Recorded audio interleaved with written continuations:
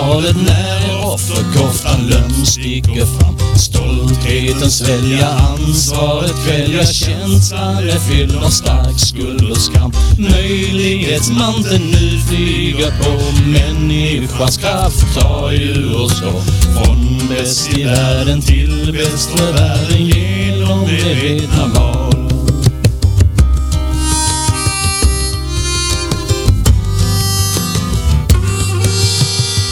Som står skrivet tar vi för givet det vi har lärt i sanningens ord. Jante har greppet, slumpen styr skeppet, att säga annat är justitiemord. Nu är vi här för att ge en ton till intention och intuition.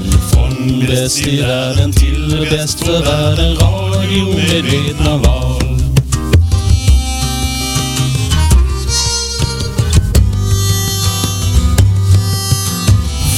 Bäst i världen till bäst för världen, radio medvetna val. Hjärtligt välkomna till kvällens program av Radio Medvetna val och vår serie om 10 stycken entimmesprogram där vi vill undersöka vad som sker när vi tillkännager och värderar den inre kraften hos varje människa och gör medvetna val på alla plan. Vi tror att när vi om 20 år ser tillbaka på den här tiden där vi befinner oss just nu så kommer vi beskriva det som att vi var mitt i ett större skifte. Och det är våra val som skapar det här skiftet. Ett skifte som gör att vi rör oss från begrepp som vi har fått lära oss att tro, som offer, begränsade resurser och konkurrens, till nya begrepp som möjligheter, tillräckliga resurser och samarbete. Ett skifte som kan ta oss från bäst i världen till bäst för världen. I de här 10 samtalen så gör vi en djupdykning i vad den här inre kraften i form av medvetna val skulle kunna innebära för oss som personer, organisationer, samhälle och värld. Och hur den också kan möta vår längtan. Ja, men hur kommer då våra organisationer att se ut? Hur kommer våra relationer att fungera? Hur kommer vår skola och lärande se ut? Och hur kommer ledarskap att fungera? Hur ser arbetslivet ut? Hur görs affärer? Hur kommer vi se på oss själva, varandra och omvärlden? Mitt namn är Martin Hansson. Jag sitter här tillsammans med Stellan Nordahl som precis gav oss den här fina inledningen till programmet idag. Hej Stellan. Hej Martin. Allt väl med dig? Det är faktiskt jätteväl. Jag känner att jag har haft en bra helg med många spännande och transformerande upplevelser. Så jag känner mig redo för kvällens samtal och samtalsämnen. Spännande, du är redan taggad helt enkelt. Vi sitter här tillsammans med en gäst som heter Åsa Kalee. Har vi fått lära oss att det uttalas. Som är då näringslivsprofil och hållbarhetsexpert. Och vi ska prata om medvetna val i samhällsbyggnad bland annat. Och företagande. Och företagande, ja. Välkommen Åsa. Tack så mycket. Tack. Min första fråga är till dig. Vem är Åsa Kalee? Jag fick den innan jag skulle förbereda mig, men det är jättesvårt. Jag är en framåt person som tycker om att göra saker tillsammans med andra. Som har mitt ursprung i biologi och naturkunskap i det att jag var lärare och som nu jobbar och får förmånen att jobba med både människor och organisationer. I Malmö framförallt när det handlar om att möjliggöra för fler att få plats på arbetsmarknaden bland annat. Om du fick sätta en yrkestitel på dig själv. Jag sa precis hållbarhetsexpert och näringslivsprofil. Vad skulle din titel vara? Jag brukar skoja och kalla mig samverkansgeneral, men utan att ha det militära i det så skulle det väl vara... Jag förespråkar att göra saker tillsammans och jag tror genuint på det och har gjort det under lång tid. Så ja, möjliggörare kanske, om det fanns som titel. Möjliggöra, det känns som en fantastisk titel. Hur många sådana har du, Stellan, i din byrålåda? Ja, precis. Men möjliggörare, det är helt i linje med medvetna val som ju faktiskt handlar om att skapa möjligheter i form av valmöjligheter. Det är väl de bästa möjligheterna man kan ha, kan jag tänka mig. Så det ska bli jättespännande. Men jag tänker så här att om inte man ser att man har ett val, då har man inte det. Nej. Alltså typ. Och då kan man fundera på vad kan man välja i företagande liksom? Vad säger vi? Vad tror du? Vilka utmaningar finns det? Alltså, vi har ju ett företagande klimat idag. Så vet jag inte om du kommer förstå min fråga. Men vi har ett klimat av företagande. Vad säger du? Vad är nästa steg? Vad är företagande 2.0 enligt dig? Ett företagande 2.0, där ser man företaget i sig som en juridisk enhet. Och sen är värdet i företaget de personer som arbetar där och den kompetens som finns där. Och i företagande 2.0 så har man hittat sätt att tagit tillvara på människors kraft och människors kompetens. Lärt sig lyssna. Lärt sig lyssna, ja. Jag tänker också att vi har fått lära oss vissa ord väldigt alltså nästan indoktrinerat, och det kompetens är ju ett sånt, man rekryterar ju på det typ, vad man har gjort. Ja, inte vad du kan komma att göra. Nej, och det kanske är en faktor som är rätt så intressant. Vad vill du? Liksom, vad vill vi med ett företag? Är syftet vad? Liksom? Är det att lägga pengar i ställans ficka eller? Ja, precis, ja. Eller vad är syftet liksom med ett företagande? Kommer företagen i framtiden i så fall vara syftet att tjäna pengar, eller kommer det för något annat? Vilken utveckling ser du där? Alltså jag tänker, vi har ju en generation som växer upp nu och som sätter större värde i egenförverkligande än i pengar till exempel. Så jag hoppas och tror att företagen också blir möjliggörare. Det kan handla om att möjliggöra användandet av en viss teknik eller en viss tjänst eller vara. Det kan också handla om en service som man erbjuder till samhället. Men att om man inte hittar sätt att inspirera och ta tillvara på den kraften som finns, ja då överlever man nog inte i framtidens företagsklimat. Som företag eller som företagare? Nej, som företag, men företaget som sådant. Om man inte hittar ett sätt att tillmötesgå det som är drivkraften hos dem som sitter i våra nästa ledningsgrupper, det vill säga egenförverkligande, och där man får möjlighet att göra någonting mer än att bara gå till jobbet. Så hittar man inte sätt att möta det så hittar man ju kanske inte drivkraften. Jag tänker också att företag som företeelse, eller vad man ska säga, jag är väldigt övertygad om kommer att ta ett mycket större, vi kan kalla det ansvar, men jag vill inte bara, vad det nu är man gör, sälja gurkor på stan, utan jag vill också. Och det är ju också företaget som sådant, alltså samlingen av de här personerna som utgör liksom basen för, alltså jag har väldigt svårt att se framför mig att någon skulle tycka att det enda syftet är att stoppa pengarna i ställans ficka. Nej, jag tror inte det. Jag tror att fler och fler företag hittar sätt att se sig själv som samhällsbyggare. Sedan i vilken del i skalan, var man är någonstans i den här kedjan av att allting börjar till att det kanske tar slut. Så tror jag att de flesta företag vill placera sig i ett kontext och känna att de finns i ett sammanhang där de bidrar till någonting som är större. Jag tänker så här, jag sagt, de som sitter och lyssnar på det här nu, så tänker man, herregud, vi måste tjäna pengar för att kunna utvecklas, för att kunna utveckla företaget och bygga nya saker. Det kan vi inte komma bort ifrån. Hur kan man resonera som en företagare då? Jag tror att ett välmående företag tjänar pengar. Ja. Jag tror att ett företag som har möjlighet att ta tillvara på den kraften som finns hos personerna som är företaget, jag tror att de kan tjäna pengar. Så när man ändrar syftet så tjänar man fortfarande pengarna? Ja. Och inte bara det, utan kanske då ändra grundantagandena. Vi tror ju, jag vet inte, nu kanske jag säger något som inte stämmer då, men okej. Jag har i alla fall tidigare trott, så jag behöver inte prata för någon annan i hela världen, att utveckling är lika med tillväxt. Det har jag fått lära mig att tro på riktigt. Alltså, jag har läst jättemycket sånt här på universitetet som heter då entreprenörskap och företagsorganisation och nationalekonomi och företagsekonomi, allt vad det heter. Och där var det det fanns ingen som ifrågasatte det inte. Och det kan man ju fundera på, är det det enda sättet att utveckling liksom?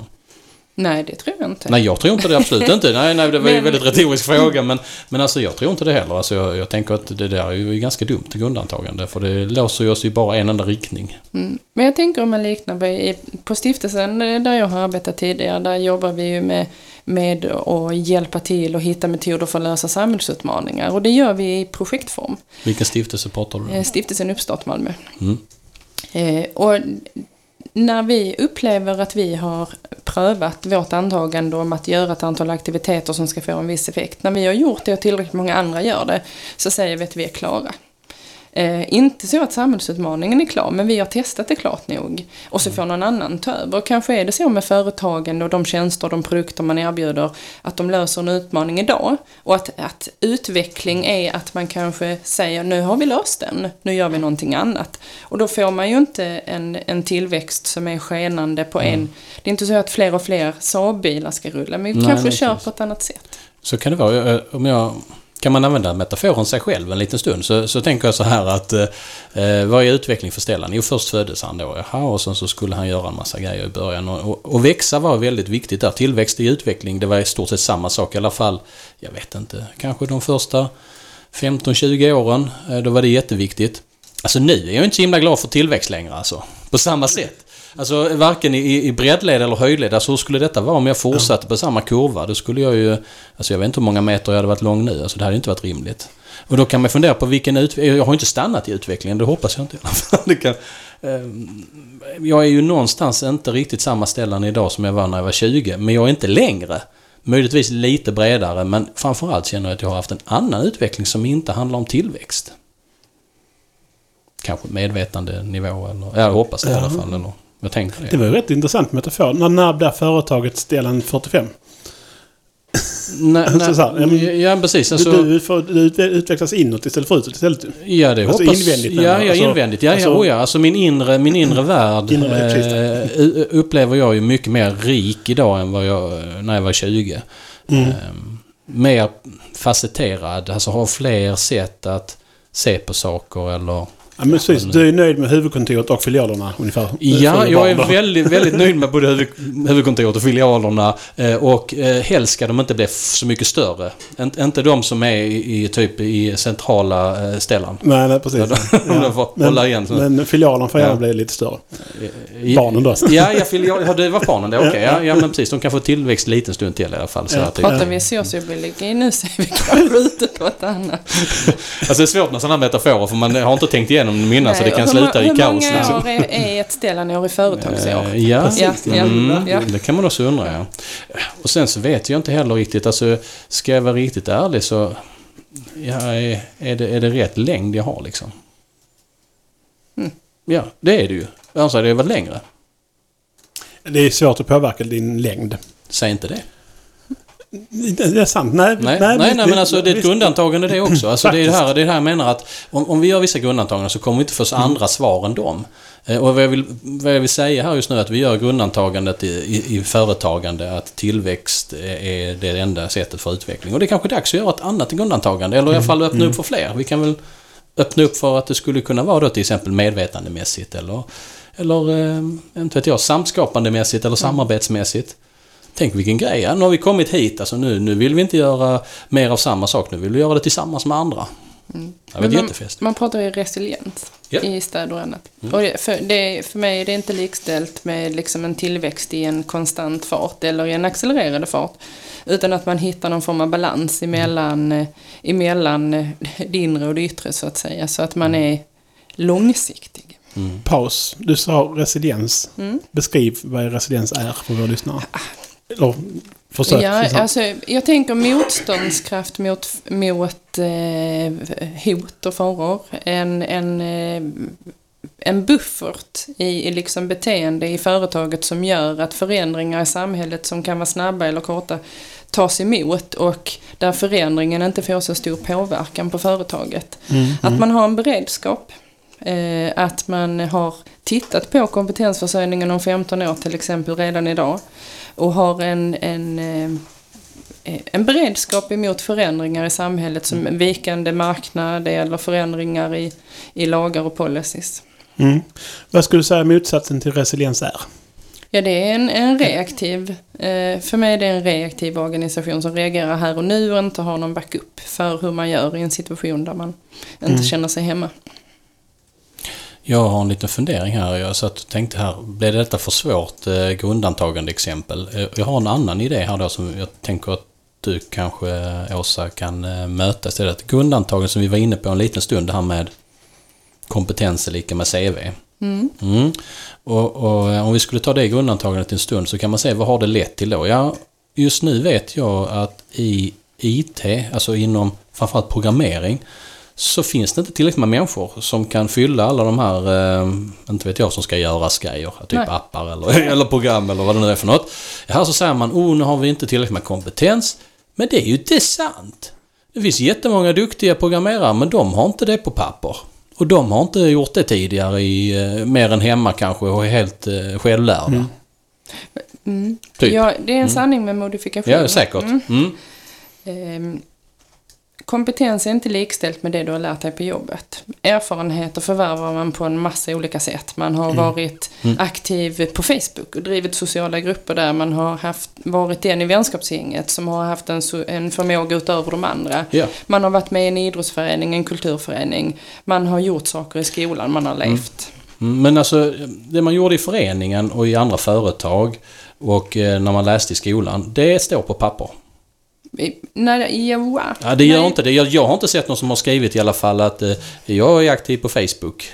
Nej, det har man i CV:t. Nej. Alltså, så det är saker som inte finns i CV:t och sen är det saker som finns i CV:t. Ja.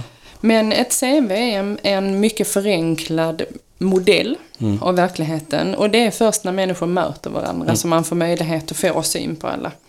Ja, men det vet ju ni med stiftelsen där. Men jag vet ju också att man inte gör det i många andra rekryteringar. Nej, och det beror till stor del på tidsbrist. Därför att vi har satt igång, om vi tar IT till exempel. Samhället har satt igång, eller i samhället har vi satt igång otroligt mycket digitaliseringsprocesser som kräver avancerad teknik. Som de flesta inte lär sig på egen hand, utan man behöver lära sig det i de miljöer som finns i den digitala världen som man vill liksom vara med och bidra och utveckla.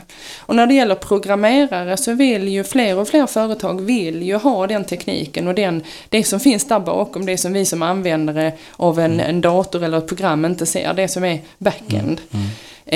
Och det är väldigt ovanligt att någon är fullfjädrad på egen hand, för då har man inte funnits i ett kontext.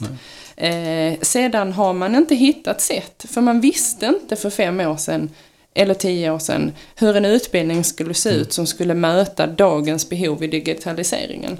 För man hade inte föreställningen om att tekniken skulle ha kommit så långt. Nej, och jag tänker också att det är ju ganska normalt att man inte kan se in i framtiden. Alltså det, typ. Och då tar det ju en liten stund. Om det nu tog 5 år att utbilda någon, då är det ju per definition gammal kunskap där nästan. Ja. Jag skulle säga att skolor och utbildningsinstitut är lite i efterkälken. Alltså det kommer i efterhand. Men idag får många lära sig väldigt mycket själv innan man får sin utbildning.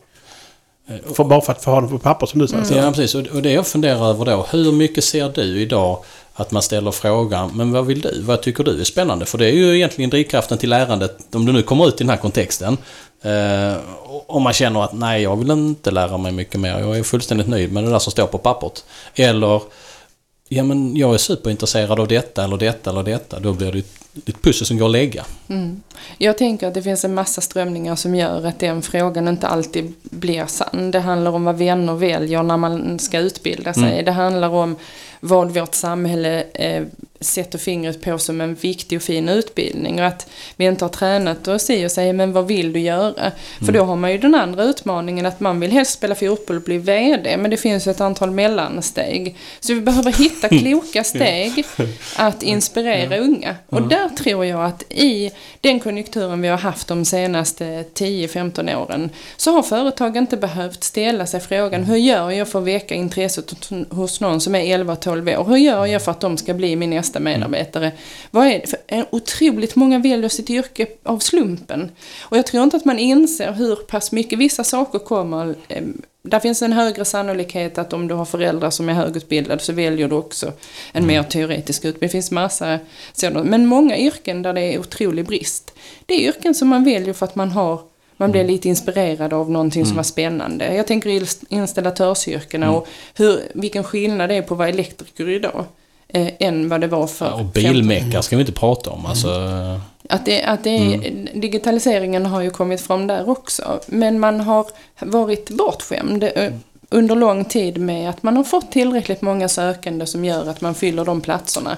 Ja. Men nu har vi pensionsomgångar tillsammans med en konjunktur som kräver de här tjänsterna mer. Och det sammantaget ger ju en dipp. Sen tänker jag ett perspektiv till som vi egentligen var inne på för en vecka sedan när vi hade en gäst där för en vecka sedan, Jens Rinnelt, där vi pratade om medvetna val i organisationer, fast vi pratade på engelska. Men alltså typ kontentan där var lite grann att det finns rätt många, typ om han sa 84% som inte var, som han sa, fully engaged på jobb. Alltså, att, inte bara att man var oengagerad, utan man gick och gjorde sitt jobb. Men det var egentligen bara 16% som kände wow på morgonen när de satte fötterna i backen liksom.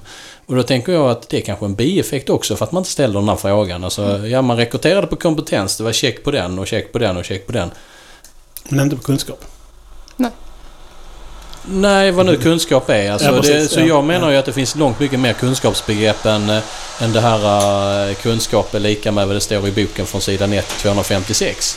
Och det står i facit längst bak. Utan det, alltså just det du sa, alltså förmågan att prata med andra, eller förmågan att jobba med andra, eller förmågan att se nya saker. Förmågan att förstå vilka saker som är de som ska fram och vilka som man kanske ska ta lite lugnare med. Alltså det finns massa förmågor som inte står i... Ja, jag tänkte, det ni hörde precis här bakom mig, det var tåget som passerade. Och det brukar vara signalen till att det är dags för musikställe. Ja, det är det här tåget som kommer då vid 25 över eller vad det kan vara. 2023 tåget, ja. Åsa till med sig 3 låtar hit. Och den första som vi tänkte spela av dem är David Bowies Heroes. Finns det någon anledning till att du tar med den, eller bara för att den är en jäkla bra låt? Ja, men det är en fantastisk låt. Den har följt med mig genom livet på olika sätt. Det är en sån här kraftlåt. Jag tycker väldigt mycket om den. Ja, om vi lyssnar på den.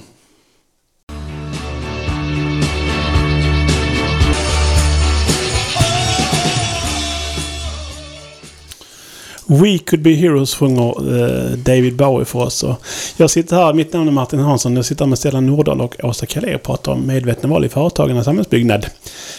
Innan vi sätter igång fortsätta samtalet tänkte jag faktiskt, han som producerar vår Facebook-feed heter Mikael Lundholm och kommer från företaget Screens med Z. Så har vi fått sagt det. Åsa, tillbaka igen här. Vi pratar om företagande och samhällsbyggnad. Vilket är nästa steg i utveckling, ska jag säga det? Ja. Eller? Alltså, det jag tänker är, och som redan är gjort och prövat och som har gett jättegott resultat, det är när man hittar de här områdena där det kanske inte finns någonting. Det finns ingen produkt eller ingen tjänst, eller det finns ett behov men ingen har mött det.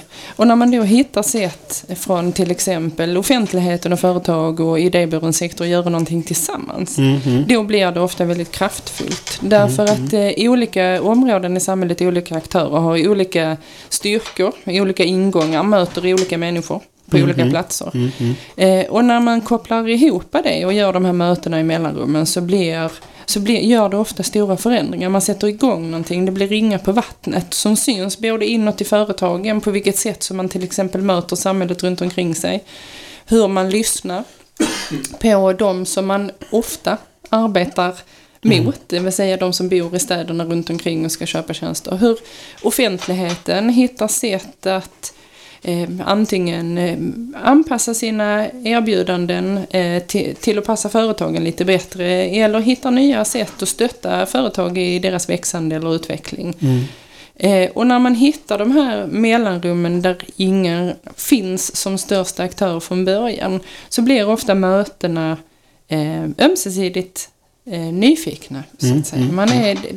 Det finns revirtänkandet behöver inte ens komma in, och man behöver heller inte arbeta särskilt mycket med implementering, vilket tar enormt mycket tid. För skapar man det tillsammans så finns det inget behov för implementering av någonting. Nej, precis. Jag blir nyfiken.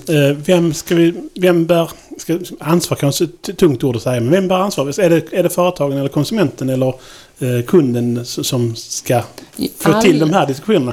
Ja, vi har eller vem ska inleda liksom? Vem ska börja? Någonstans ska vi få någonting, någon måste börja. Jag tänker att det inte spelar någon roll vem som börjar, men att börja är otroligt viktigt. Det kan ju handla om att man har instrument för att lyssna på medborgare på ett nytt sätt. Ja. Så att ibland kanske det är en individ eller en organisation som börjar med någonting och andra hänger på. Ibland ställer någon en fråga. Ja, jag skulle inte omformulera frågan istället för vem som, alltså hur ska man börja? Ja, så jag tror att det handlar om att lyssna. Och lyssna på när vi till exempel har strukturer i samhället som inte främjar människor. så ger de ofta uttryck för de tar sig stora uttryck så att säga. Det kan bli ett missnöje. Där tror jag att vi måste lyssna. Och så behöver vi möta det tillsammans på ett sätt som erbjuder en bra väg att gå.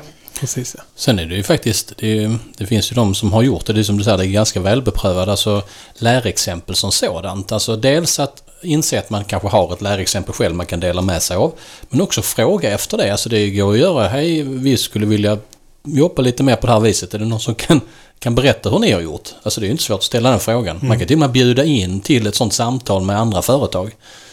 Det blir nyfiken. Finns det några sådana konkreta exempel på företag som tänker så och jobbar så som vi pratar om här nu? Ja, men det tycker jag att det finns. Jag möter många företag som gör väldigt mycket för att dels engagera sig i samhällsfrågor, men också att göra det tillsammans med andra. Det finns ganska många kluster och nätverk där man jobbar ihop. Jag tänker fastighetsägare jobbar ofta tillsammans i vissa områden för att gå in och stötta varandra i arbetet för att göra ett tryggare klimat till exempel. Vi har försök till idéburna kluster så att säga tillsammans med offentligheten där vi hittar olika sätt att verka och jobba ihop. Jag har ju sett väldigt många sådana spännande exempel också de sista åren. Vi har ju varit ett par sommar ute i Almedalen. Vi var där förra året tillsammans, du och Åsa, på en stor innovations- och visionsarena som heter Innovation. Innovation och visioner för ett hållbart samhälle. Men vad kan vi göra här och nu? Och kan vi koppla de som vill med de som kan? Och där fanns ju flera exempel där man tänker systemtänk, alltså saker som ligger ihop. Så jag kan ta exemplet en smarta papperskorgen som när den bara var den. Det smarta med den, det var att den talar om när den ska bli tömd eller egentligen när den inte vill bli tömd. Och när den bara är för sig, varför ska man köpa den då? För den är ju dyr som attan, tänker upphandlingsenheten då. Men det är bara det att du slipper köra några långa rundor. Men du har fortfarande samma dieselbil som kör rundor.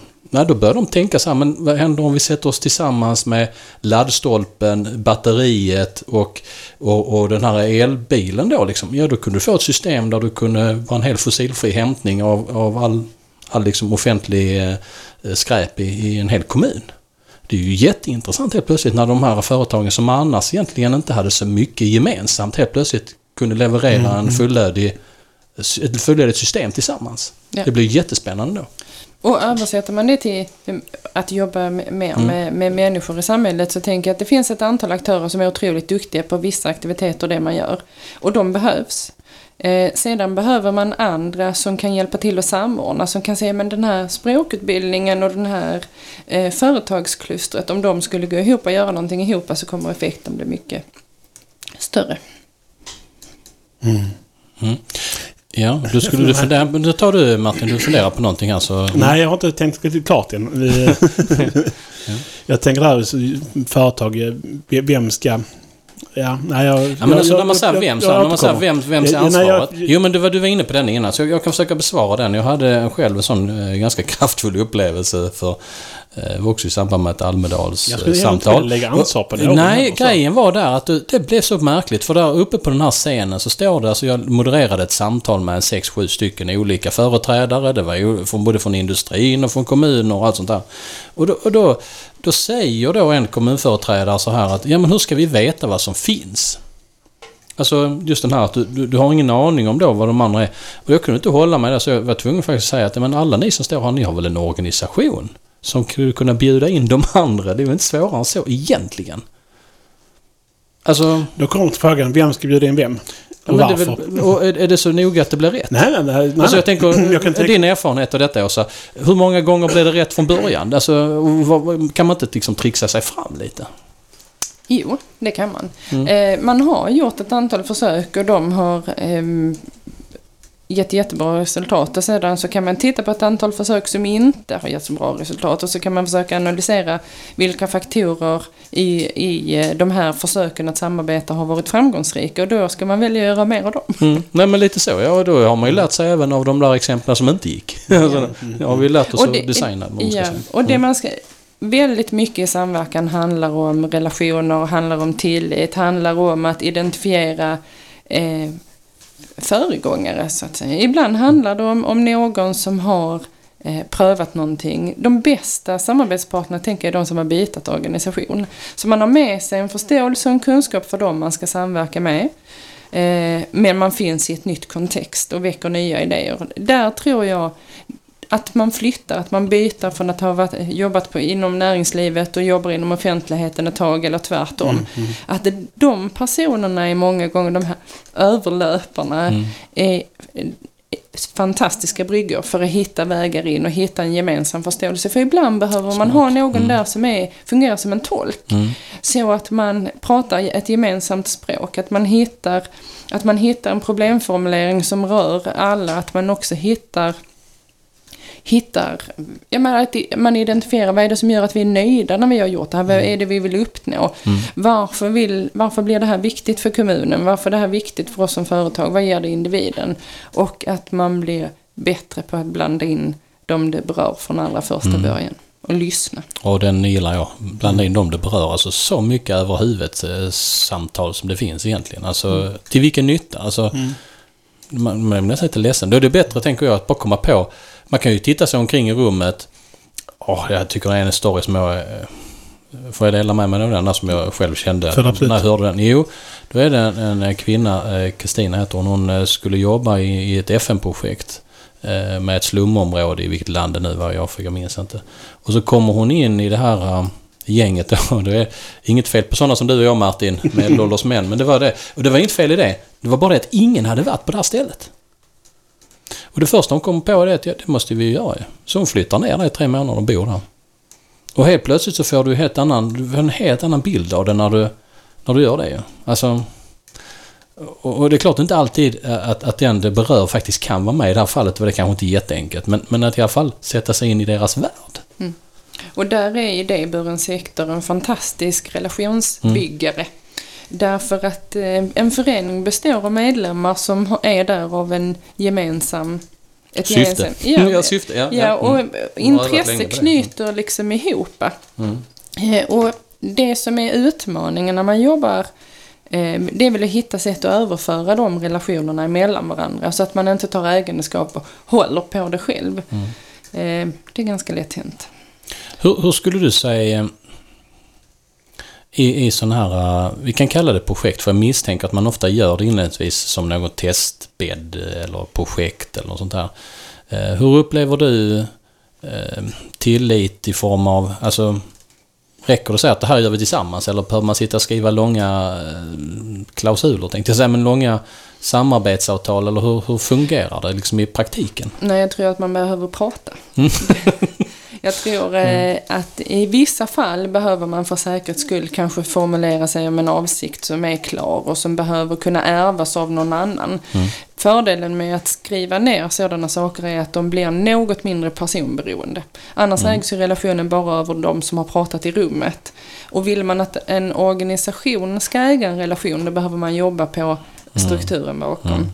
Men jag tror att det handlar om att vara överens om var överlappar man varandra och vad gör man inte. Vad är utanför den här överenskommelsen och vad finns i den? Vad vill vi uppnå när vi är klara? Att det låter som jättetråkiga strukturella överenskommelser, men jag tror att det är super att man är överens om vad man förväntas uppnå. Så att man alltid kan ändra sig. Man kan alltid säga att nu har vi provat det här ett tag och nu skulle vi behöva förändra detta. Att det är okej att göra, men inte utan att prata. Jag har en fundering till där som jag inte riktigt har rätt ut själv, så jag tänkte höra lite grann om vi kunde prata om den en stund. Och det är egentligen värdefördelningen i det här mellanrummet. För de andra värdefördelningarna har man ju haft innan. Den ena har tagit betalt för sina tjänster och produkter och den andra. Men däremellan liksom. Precis, jag tänker det är en intressant fråga. Vi ska ta en paus igen, vi ska ta musik igen nämligen. Ja, men det är ingen paus. Nej, men du ska ha musik med. Eftersom vi lyssnar på radion är det en paus just nu. Och som det är nu med Solar Party. Ja. Alltså, jag gillar ju synt och det här är en svensk syntgrupp de är så om man tittar på det omslaget, det är det mesta 90-tal man kan ha någonsin. Ja. Är det så? Ja. Jag gillar också synt nämligen. Så vi ska lyssna på den, så kommer vi tillbaka sen.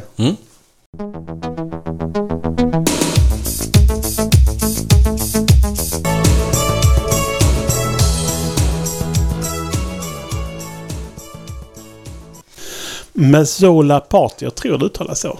Sjöng När du vill. Här sitter vi, Stellan Nordahl, jag, Martin Hansen och Åsa Kalee pratar. Du hade en fråga innan musiken här, Stellan. Alltså, det här är en fundering jag har haft ganska mycket, för jag tror att det finns en sorts undermedveten rädsla för den, vilket gör att man kanske inte ger sig in i samarbeten. Och det är, även om det finns ett mellanrum där vi idag inte har... Låt säga att vi ska göra någonting ihop, men du har koll på dina grejer. De tar du betalt för som du brukar, och jag har mina grejer som jag tar betalt för som jag brukar. Och det är liksom, det är ganska enkelt. Vi har våra respektive affär, som det heter så fint. Men så skapar vi någonting i det här mellanrummet som får ett värde i sig. Hur värdefördelar vi det? Jag vet faktiskt inte riktigt. Jag har funderat jättemycket på det. Om man föreställer sig att det i mellanrummet är någon form av att det är kunskap som är kapitalet, så kan den ju bli allas. Så att det handlar ju om hur man tillgänglig gör den. Jag tror inte att man behöver värdefördela i kronor och ören. Men om du säger att det blir en produkt då? Ja, då blir det. Jo, precis. Och så säljer vi den. Ja. Du eller jag. Alltså jag tror också att man inte behöver gå för långt i de här tankarna innan man har det. Alltså det kommer ge sig, tänker jag. Men jag tror att det finns en inbyggd, jag ska inte säga rädsla för det inte, utan en inbyggd motstånd av att inte kunna... Alltså okontroll är ingen bra grej för många. Det man inte har kontroll över känns läskigt liksom, och då gör man inte det. Nej, men jag tror att det beror på vad man ska mäta. Om det handlar om att du var ett företag som tillverkar en teknisk pryl och så är jag ett företag som tillverkar en annan teknisk pryl.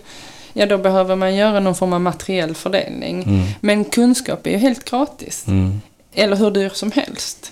Och då kan man ju fördela på ett annat sätt. Kunskap eller lärande eller samarbeten eller tillit, det kan ju fördelas på ett helt annat sätt än vad man fördelar kronor och ören i en såld produkt. Det kanske inte är precis den tekniska prylen som är värdet av mötet i mellanrummet. Nej, så kan det ju vara, men det kan ju också uppskriva nya idéer i den här, för jag tänker att det blir en smältdegel när man... då kanske man samäger ett bolag i mellanrummet som det hade jag gillat, ja. För där någonstans kommer in på nästa lilla område som jag gärna skulle prata mer om här, om det är okej, Martin, och det är... Fortsätt du. Hur gör vi affärer? Alltså, jag upplever ju lite grann att... Jag brukar tänka så här att jag tjänar pengar är inte svårt. Det är på frågan om hur. Är ni med på vad jag menar? Alltså, det var tydligen okej och det är inte så långt härifrån till Ekomatorp en gång i tiden och bara gräva ner en massa tunnor. Då kanske inte man tänkte så mycket på det, inte vet jag, eller så gjorde man det. Men man blev av med dem i alla fall, för de syns ju inte längre. Man sparade pengar i alla fall. Ja, man slapp ju att förstöra det eller vad man nu... Alltså sådär, det är bara ett exempel med många... Och sånt där händer ju hela tiden. Nu var det någonting uppe utanför... Och var det någonstans i Sverige, var det Sundsvall eller var det var någonstans, jag kommer inte ihåg ute, de hade hittat en massa grejer ute i vattnet och bökigt och det stökigt med kvicksilver och grejer. Alltså vi kommer ju ha våra sådana här sopor under mattan grejer också. Ja, och med större sannolikhet så är det mellanmänskliga grejer vi kanske sopar under mattan som kommer upp på ett eller annat sätt och kostar enorma pengar. En hel del av dem göms nog under mattan på grund av ovetskap. Att bästa vetande just nu gör att vi väljer den här lösningen. Och vi behöver hitta ett sätt där vi kan välja någonting annat än det vi valde just nu. Och det jag fiskar efter här är egentligen lagrummen verkar inte räcka till. Alltså vilken etik, moral har vi liksom? Alltså... någonstans så uppenbarligen var detta inte... Ja, precis. Ja, men alltså en attityd, alltså om jag ser ner på dig, det verkar inte vara olagligt. Nej, det är det inte. Det är inte olagligt. Och vi kan ju inte gå in och styra människors tankar, för då börjar vi bli den här diktators. Jo, men låt säga att man gör människor medvetna om det. Det är ju många som har härskartekniker utan att vara medvetna om det. Alltså hur kan vi få en högre etik och moral i företagande om vi nu ska börja samhällsansvar på samma, om det är det begreppet då, alltså vi inte bara skulle sälja gurkobestånd utan vi skulle också göra någonting annat.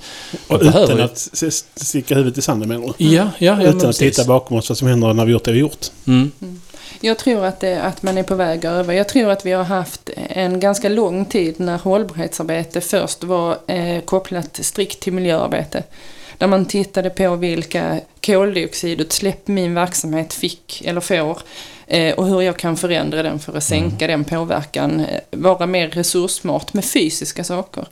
Efter det så inträdde någonstans att det skulle finnas en ekonomisk bärighet. Man började prata om den ekonomiska hållbarheten som en lika viktig aspekt. Att det går att krama träd utan att ta betalt för det. Det kommer inte hålla i längden. Så det behöver vara både ekologiskt och finansiellt hållbart. När man sedan börjar titta inåt i organisationen och man pratar om behovet av att hållbarhetsanpassa, då har man ju också lagt till den här sista aspekten som handlar om social hållbarhet, som handlar om den mellanmänskliga hållbarheten. Och jag tror att vi är i början av att veta hur vi översätter den. Det är lätt på ett företag att genomlysa vad har vi för produktkedjor och leveranskedjor, hur minskar vi gifterna i det vi köper, hur sopsorterar vi mer, hur tar vi ett ansvar. Jag tror att man börjar identifiera de sakerna som gör att vi kan säga, nu har vi sagt att vi ska vara socialt hållbara. Vad innebär det och hur gör vi det? Och jag tror också faktiskt att vi behöver uppdatera hållbarhetsbegreppet. Alltså de här 3 som du nämner då, ekonomisk hållbarhet, miljöhållbarhet och social hållbarhet. Om vi tittar på ekonomisk hållbarhet, även om det begreppet kommer efter miljöhållbarheten, så är det ju något vi har jobbat med längre. Alltså där är det just den här, att vi kan kalla det lite taskigt en stund för att maximera vinsten, men det handlar ju någonstans om att ha svarta siffror för jämnan. Nej. Nej, sa du? Eller, jo, men alltså det är väl så ägarna tänker i alla fall, eller? Ja, nej, men jag tror att på samma sätt som att vi uppdaterade, vi kommer att uppdatera cirklarna för varje ny cirkel. Ja, men det tror jag också. Men låt säga att den ändå ligger på plussidan då, så här. Och sen så kommer vi till miljöhållbarheten. Idag så är definitionen att typ fixa till det som gick sönder. Alltså vi till och med hör här nu då ord som klimatneutralt. Men det är ju ingen som säger klimatpositivt. Det kanske det. Ja, det har jag också hört faktiskt. Ja, men okej, men okej, en och annan då, men det är inte många. Och framförallt så är det inte definitionen av miljöhållbarhet. Vi kanske behöver lämna i bättre skick än när vi kom. Och tittar vi på sociala hållbarheten så är man ju nästan rädd för att säga någonting som helst. Ska man liksom springa på nollan och helst inte gå varken vänster eller höger eller fram eller bakåt. För tänk om man stöter sig, det är inte bra. Nej. Och jag tror att de behöver hänga ihop. Absolut behöver de hänga ihop, men jag tror att en hel del av... Jag tror att ett företag som har en sund arbetsmiljö där personerna finns där, man ser sin helhet, man ser helheten, man ser sin del i den helheten, man känner en samhörighet och en tillhörighet, då tror jag att det andra kommer. Då kommer man att titta på verksamheten. Jag är ganska övertygad om också. Jag bara funderar på något så här att, låt säga att någon lyssnar här nu och så är man engagerad i en position där man faktiskt kan göra någonting åt här, men just nu så har man CSR-arbetet att luta sig på och det är kanske fortfarande kvar i 2006-2007 någonstans där vi köpte oss lite, jag ska inte säga fria från ansvar, men typ.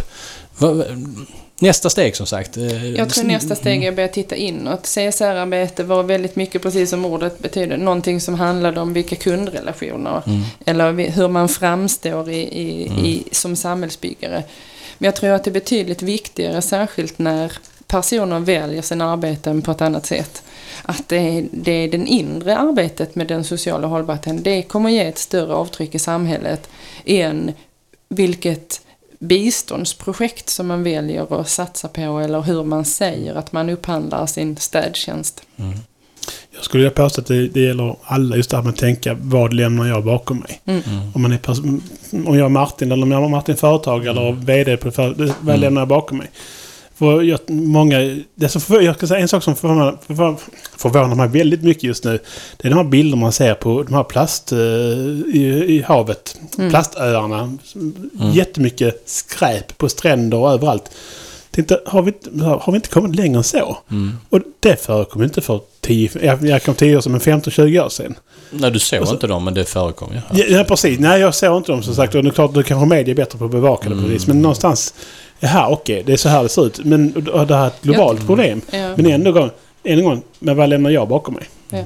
Men jag tror, vi såg inte plastskräpet i havet för att det var inte mitt framför ögonen på oss. Men om vi skulle översätta det, när vi får högre och högre sjukskrivningar, när fler och fler människor går in i väggen, när den psykiska ohälsan hos unga ökar, så till slut kommer vi att se det på samma sätt som skräpet i havet. Ja, det är det, men inte bara, för det finns också den andra och den ligger lite hand i hand då, för att vi kan ta som ett exempel, jag bor då i Lomma, det är nere vid havet och så går man ner på stranden och så ser man saker där nere, så tänker man, vad är detta för något? Varför ligger en massa tops?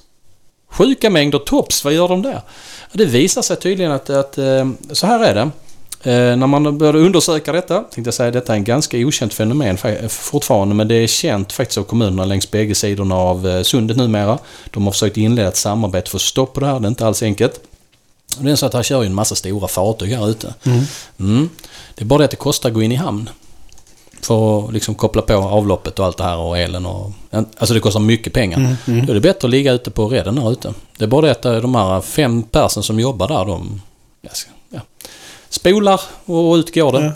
Och detta är svaret. Alltså, då ligger man hellre där, kan ligga en vecka.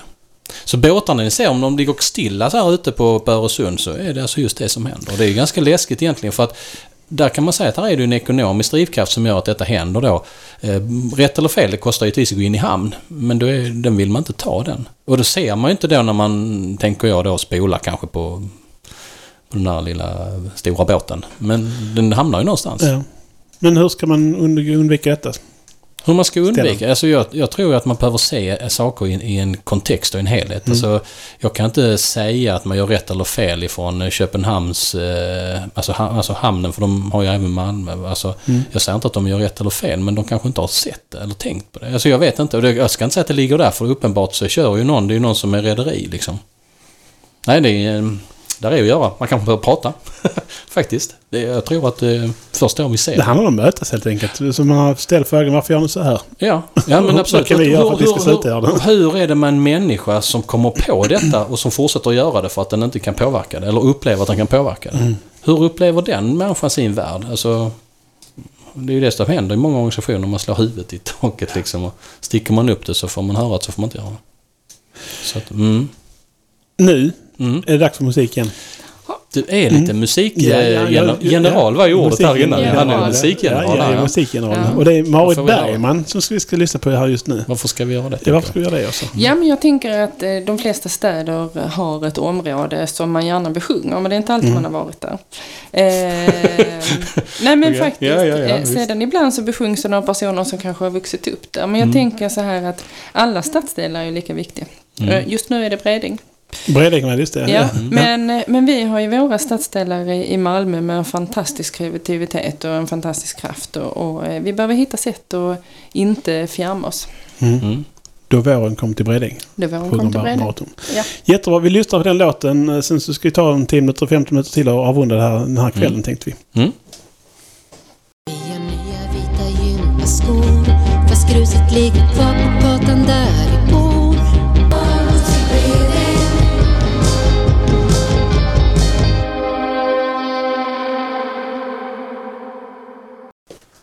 Marit Bergman sjunger om Då våren kom till Bredäng. Det är en fantastisk låt detta. Det har jag faktiskt inte hört henne tidigare. Så. Nej. Det måste jag säga. Tack så mycket för att vi kom där. Och den andra låten som vi spelade med vad heter de nu igen? Massiola Party. Precis, ja. Ny musik. Ja. Och då ska man veta att du lyssnar ganska mycket och spelar och det är väldigt mycket faktiskt. Men det finns väldigt mycket musik. Precis som det finns väldigt mycket företagare. Wow, vilken övergång. Ja, välkomna tillbaka ni som sitter och lyssnar här. Vi sitter och pratar om samhällsbyggnad och medvetna val inom företagande. Stellan, du hade en fråga innan musik. Kommer du ihåg vad det var? Ja, ungefär. Jag skulle vilja att vi pratar en stund om... nej, men alltså så här. Det ena är ju det här att fungera och må bra på jobb. Det vill säga vara i en kontext där man känner att man kan bidra och där man är med och när i samhället. Alltså att inte, sen har vi den andra där man någonstans tär på saker och där man kanske inte riktigt ser sin egen funktion. Vi kan kalla det den inre världen en stund. Sen har vi den yttre världen, där har vi också pratat en del om. Vi har haft exempel här då att, som du uttryckte det, man ser inte vad man slänger bakom sig och så ligger det någonting där och så helt plötsligt så flöt i land i Indonesien i en stor hög plast. Man väljer att inte se på det bakom sig. Ja, men kanske inte till man vet om det. Precis.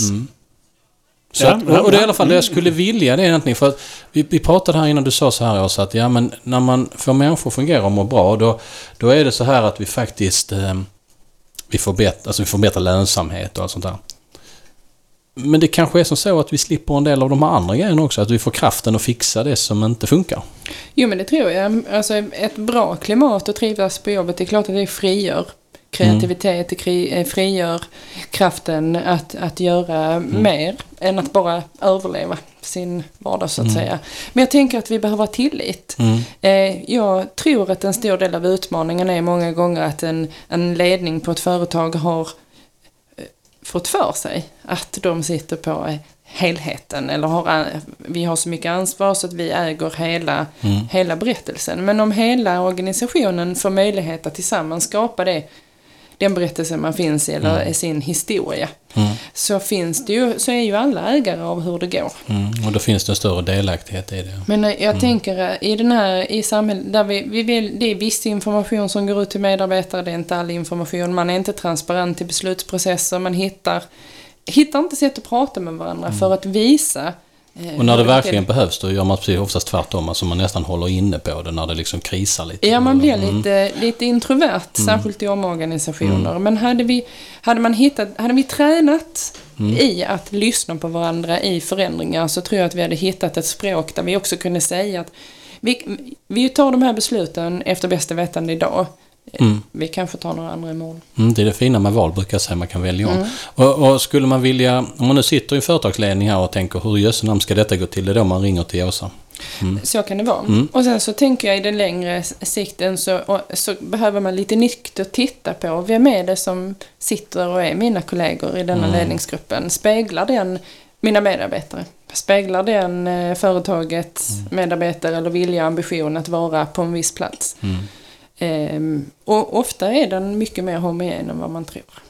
Så har man inte ens tagit sig utanför organisationen, speglar den mina kunder, kan man ju ställa sig sådana frågor. Vi hade ju förra veckan, nämnde jag tidigare, Jens Rinnet här, och han sa ju då att endast 16% är engagerade på jobb då.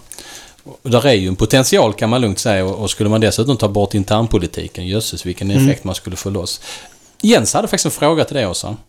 Vi brukar be varje gäst som vi har här ställa en fråga till nästa gäst. Du ska också få samma möjlighet. För nästa vecka så har vi Thomas Bogan här och kommer att prata om medvetna val i samtal.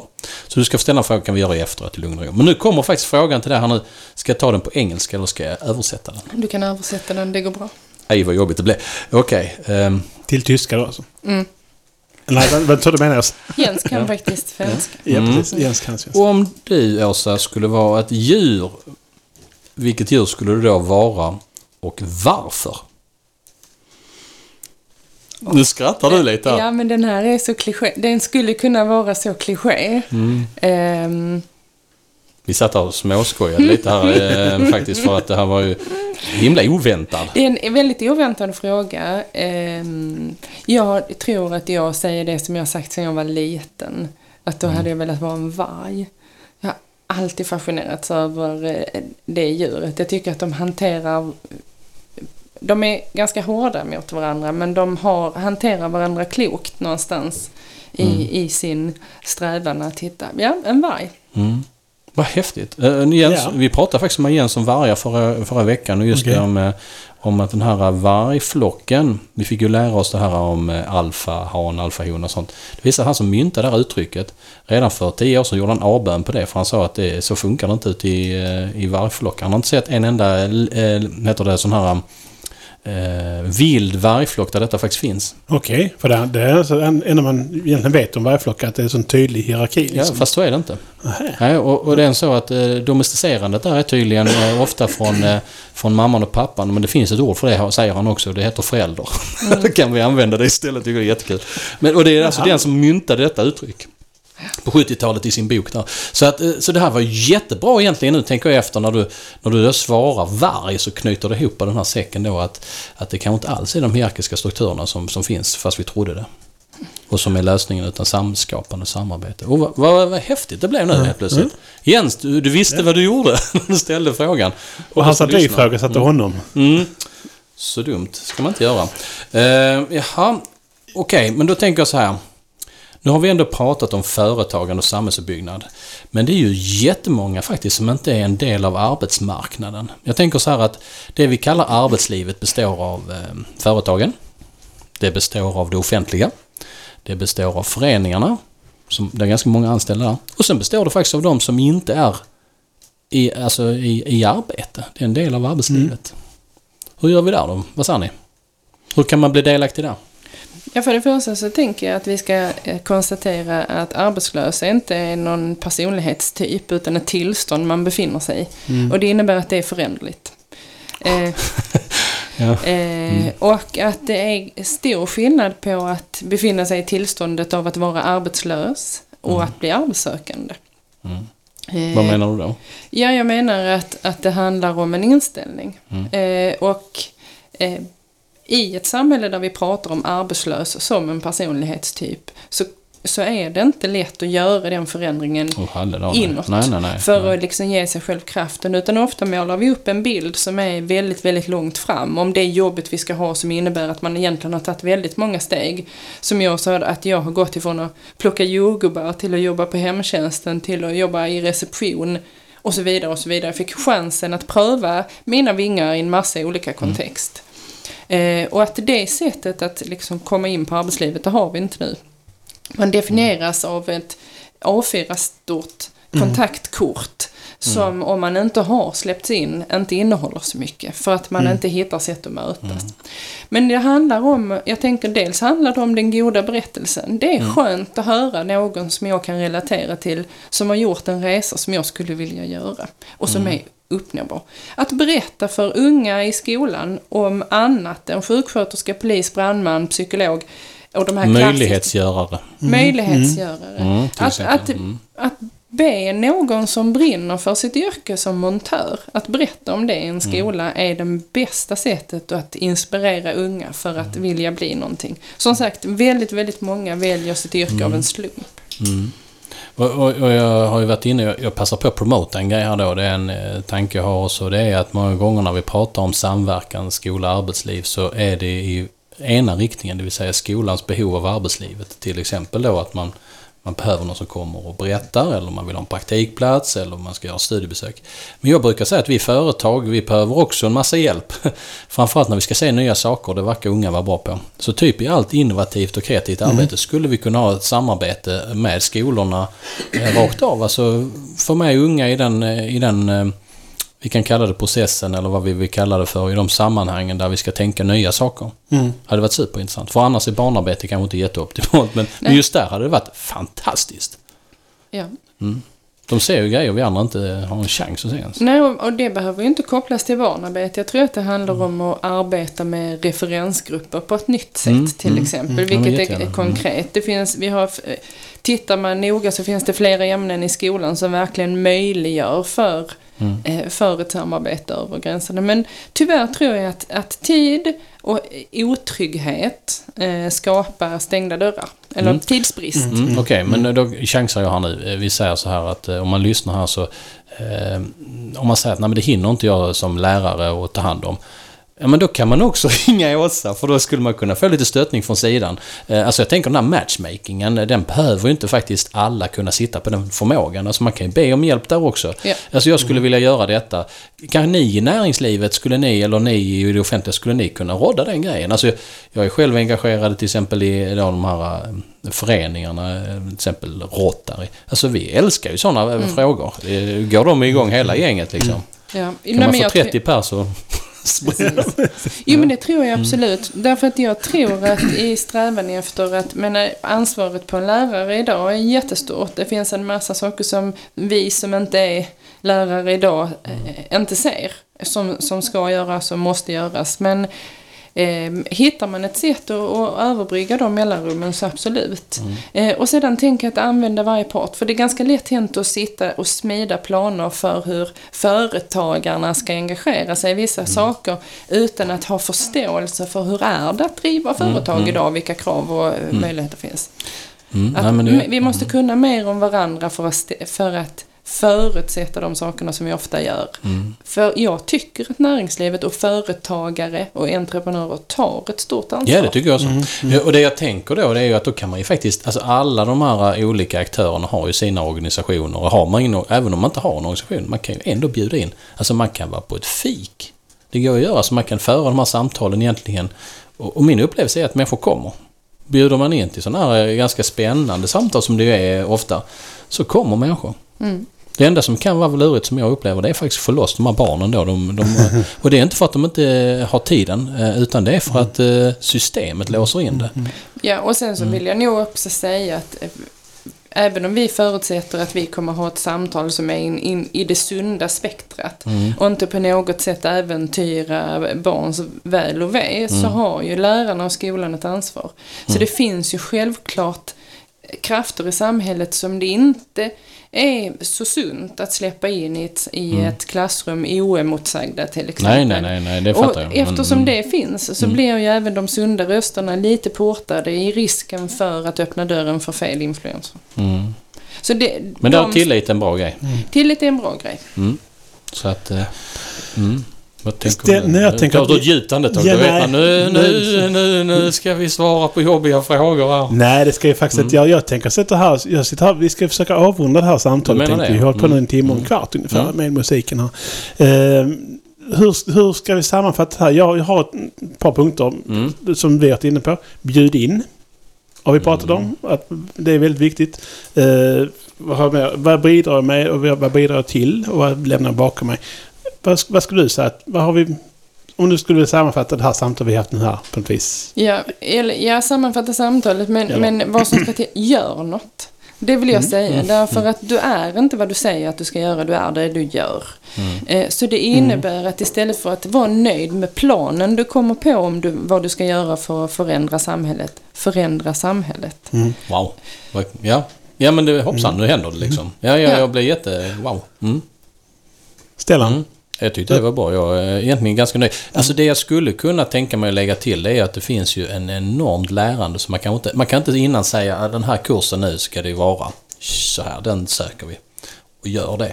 Utan det här är ju spännande för att när du ger dig in i det, många av de här människorna jag har pratat om som har varit involverade i sådana här kontexter eller sammanhang, projekt eller vad vi väljer att kalla det för. I efterhand så beskriver de det i termer som de inte ens, alltså man inte ens ord för det innan.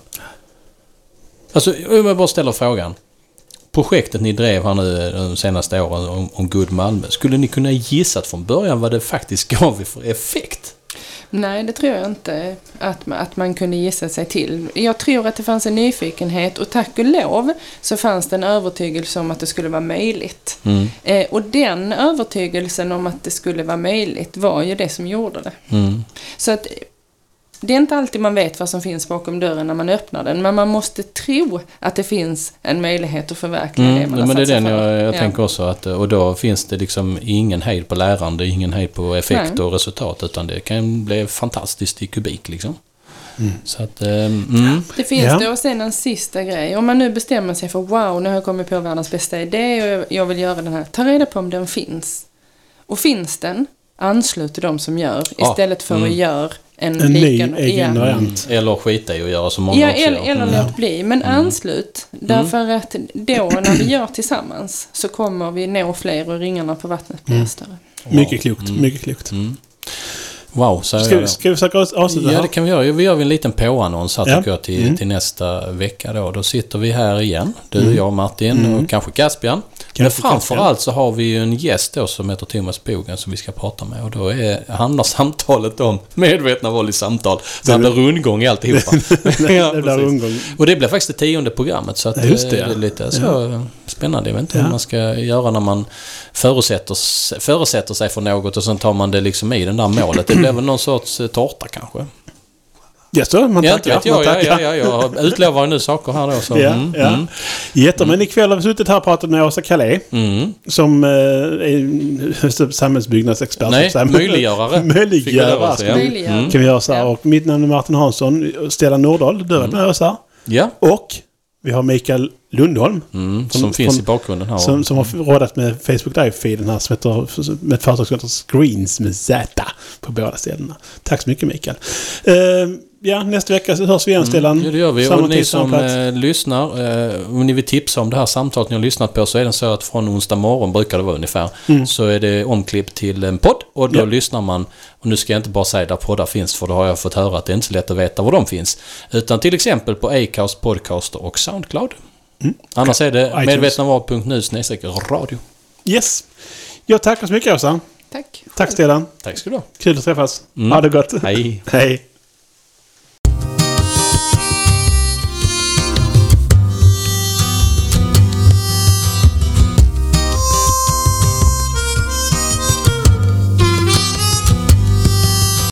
Där under skalet, valet och kvalet när Offerkoftan löm sticker fram. Stoltheten svälja ansvaret kvälja. Känslan är fylld av stark skuld och skam. Möjlighetsmanteln nu flyger på. Människans kraft tar ur oss då.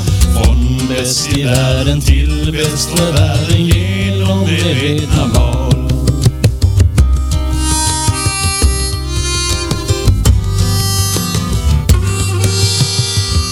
Som står skrivet har vi för givet det vi har lärt är sanningens ord. Jante har greppet, slumpens till skeppet. Att säga annat är justitiemord. Nu är vi här för att ge en ton till intention och intuition. Från bäst i världen till bäst för världen. Radio medvetna val.